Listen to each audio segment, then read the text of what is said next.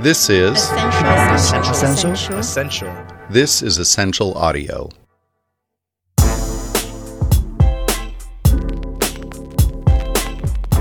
Welcome to the Money Pot from Money 2020. I'm Sanjeev Kalita, Editor-in-Chief, and I'm here with Rachel Morrissey, our Executive Producer. What you been up to, Rachel? Hey, Sanj. To be honest, I've been thinking a lot about how much I miss community. It has me a little nostalgic, and it got me thinking about where we used to meet as kids. You know where I went? And this is really going to date me, but I met my friends at the mall. Do you remember hanging out at the mall? Oh, yeah. I definitely remember hanging out at the mall, whether in Long Island, New Jersey, or Puerto Rico. They were different, but they were the same. Yeah, and I was thinking about what the mall actually was. And it was kind of this amped town square. I mean, you met friends, you roamed the bookstore, the clothing stores, the jewelry stores. You gossiped about who was cool and who was seen holding hands. And you heard bad music and you got French fries. I mean, it was dumb teenage stuff. But I had entire Saturday afternoons wasted at the mall. So it was more than just a store or two. It was a place to connect. What has you thinking about the mall? Well, PayPal announced their new super app. And I had a chance to talk to their head of global customer advocacy. I'm Dr. Tiffany Raymond, or, we're among friends, so Dr. T, I suppose, will work. And I work at PayPal. I've been lucky enough to be here for 7 years, and I lead global customer advocacy, which is part of our revenue enablement team. And the conversation has me thinking a lot about what we want a super app to be. And she described it as a natural outgrowth of their mission. We just released our super app, I believe is the term. And PayPal was the sort of pioneer in digital wallets in that space, and also really continues to be the sort of leader and innovator in digital wallets, which I think is a testimony to our way to continue to expand in ways that continue to be relevant to consumers and to merchants. And so I think within that app experience, there's a lot in there that is kind of part of the purpose of the super app, is really that unification of experience and functionality and a really personalized dashboard. So this has me wondering, what do we want in a super app? And you're thinking that a true super app would carry a bit of the experience of being at a mall, more than just a shopping app? Yeah. I mean, I tend to agree with her that this is a natural next step for PayPal. They are currently the most popular digital wallet in the US and Europe. But if an app is going to be super, doesn't it have to do more than, be a store? Doesn't it have to let me show off my new hair and my super cool boots? I mean, what should it be? I get what you mean. I think we feel that commerce is about things you want to buy, but also sharing the experiences of window shopping. This is pretty important for a lot of merchants to nail down because e-commerce shopping is going to continue to grow. The pandemic has made sure of that.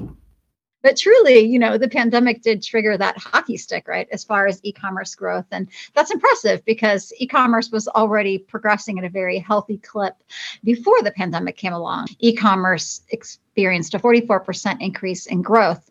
And in addition to that, contactless payments, we saw also really jump from, 28% to 46% during the pandemic. And those were not, as suspected, those behaviors were not isolated to the pandemic. There's been a long tail there as far as consumers continuing with that behavior, even as the pandemic has sort of, ebbed and flowed, as, we're not quite out of it yet.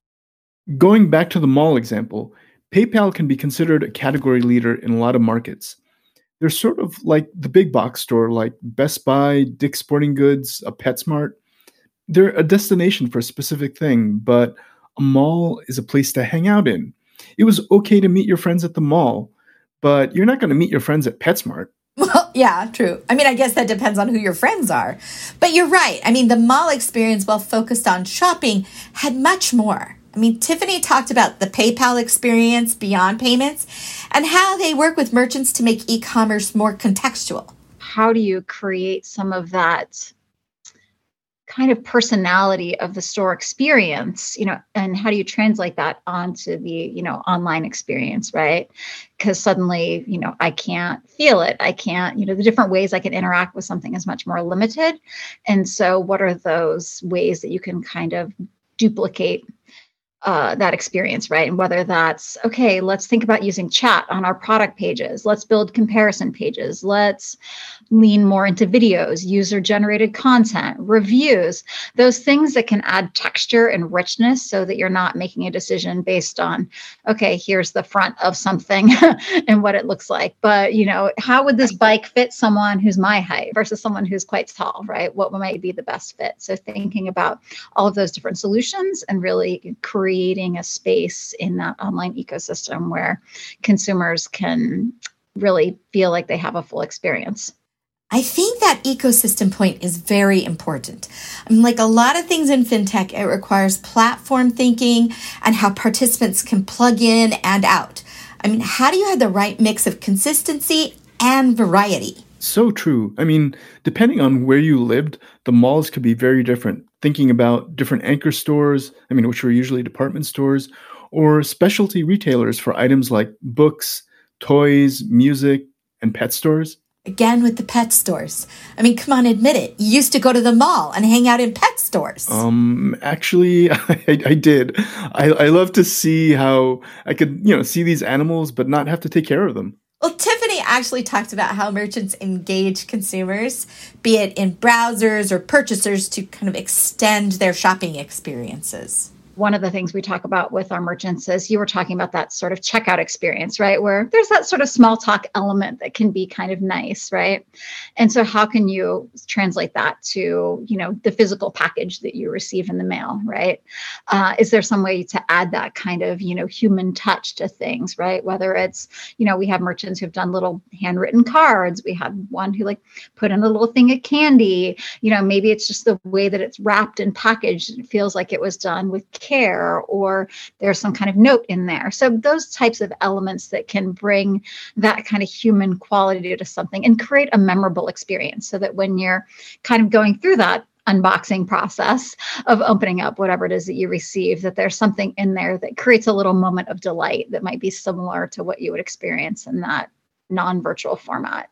And this brings up into other memories for me. I mean, I once went to a very nice store, way out of my budget, with a girlfriend.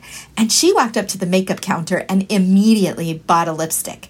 It was beautifully boxed. And of course, it was put in a sweet little store-labeled bag.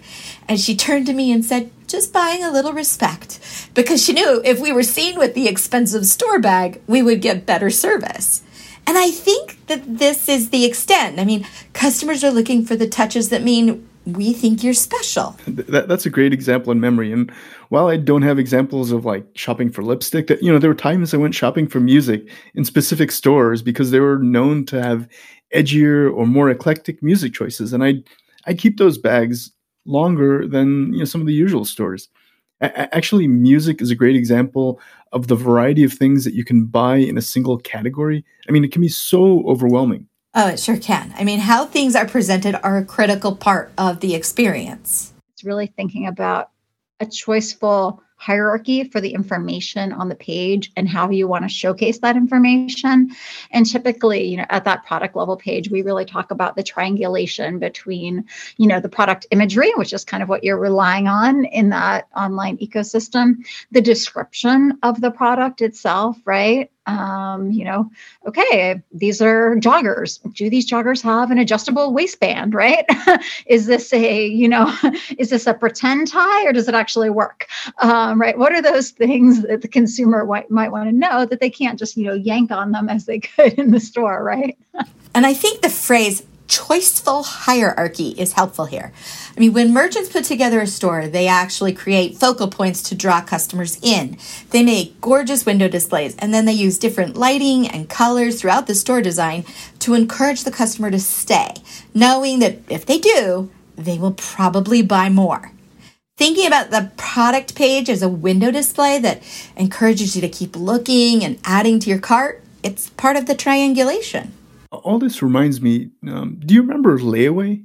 Oh my God, yes.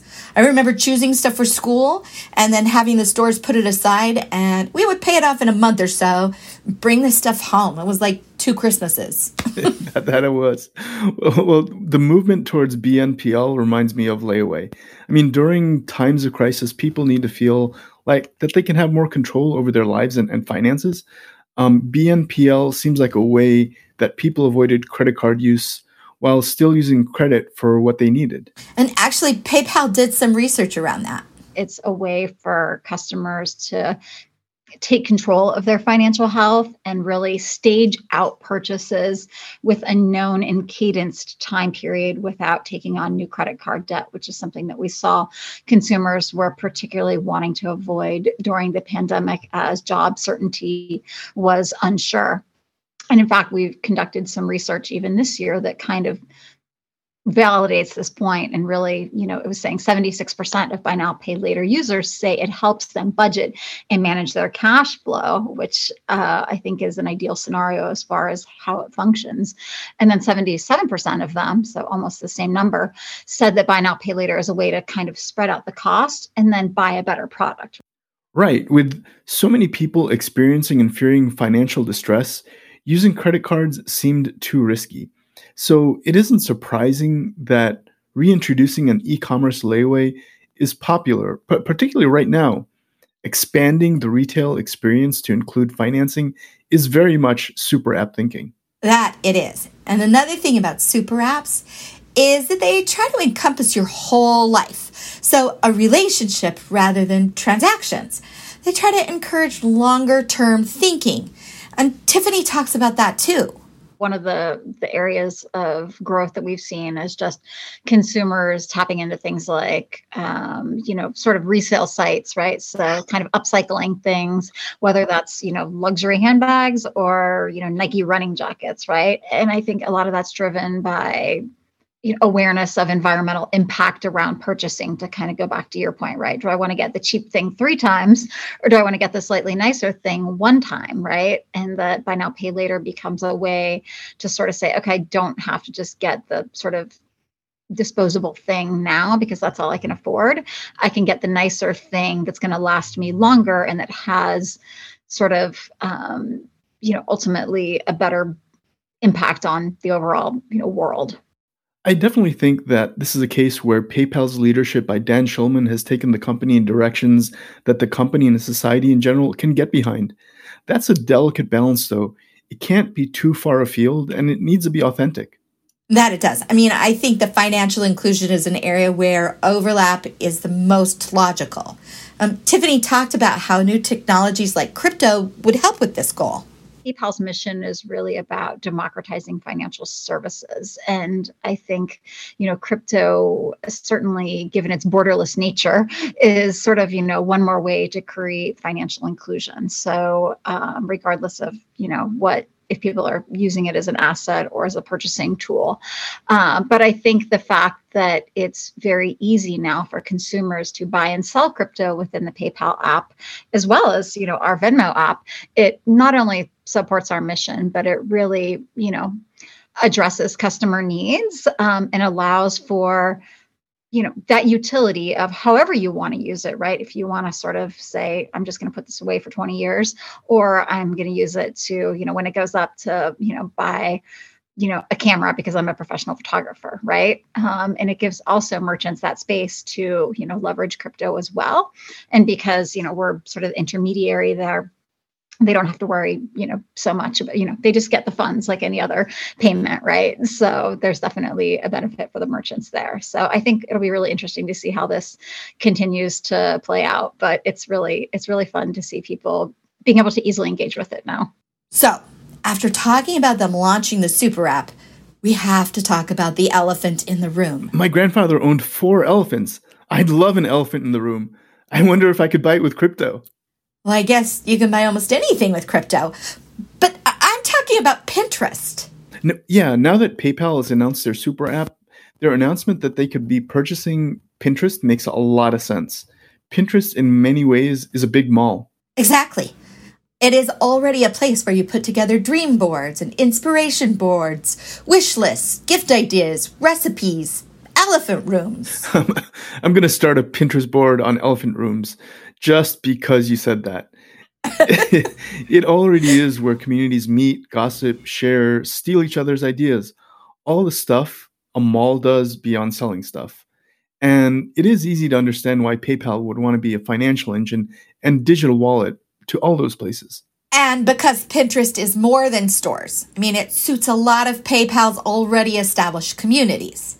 Of course, PayPal is one of the largest digital donation platforms in the world. And I think even if you look back at last year, for instance, on Giving Tuesday, which is the Tuesday following Thanksgiving of last year, we processed $185 million in charitable donations just on that day, which was a 40% increase from 2019.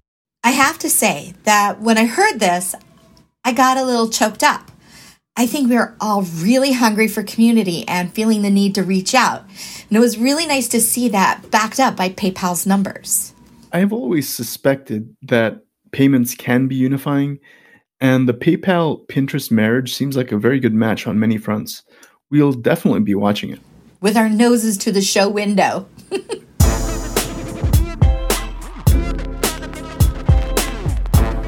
And that is it for this episode of The Money Pot.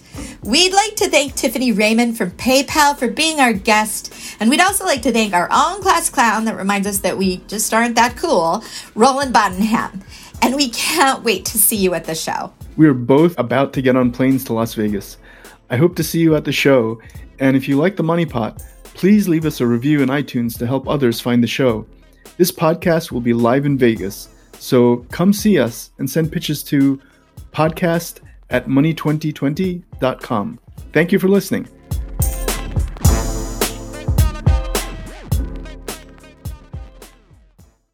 This is Essential. This is Essential Audio.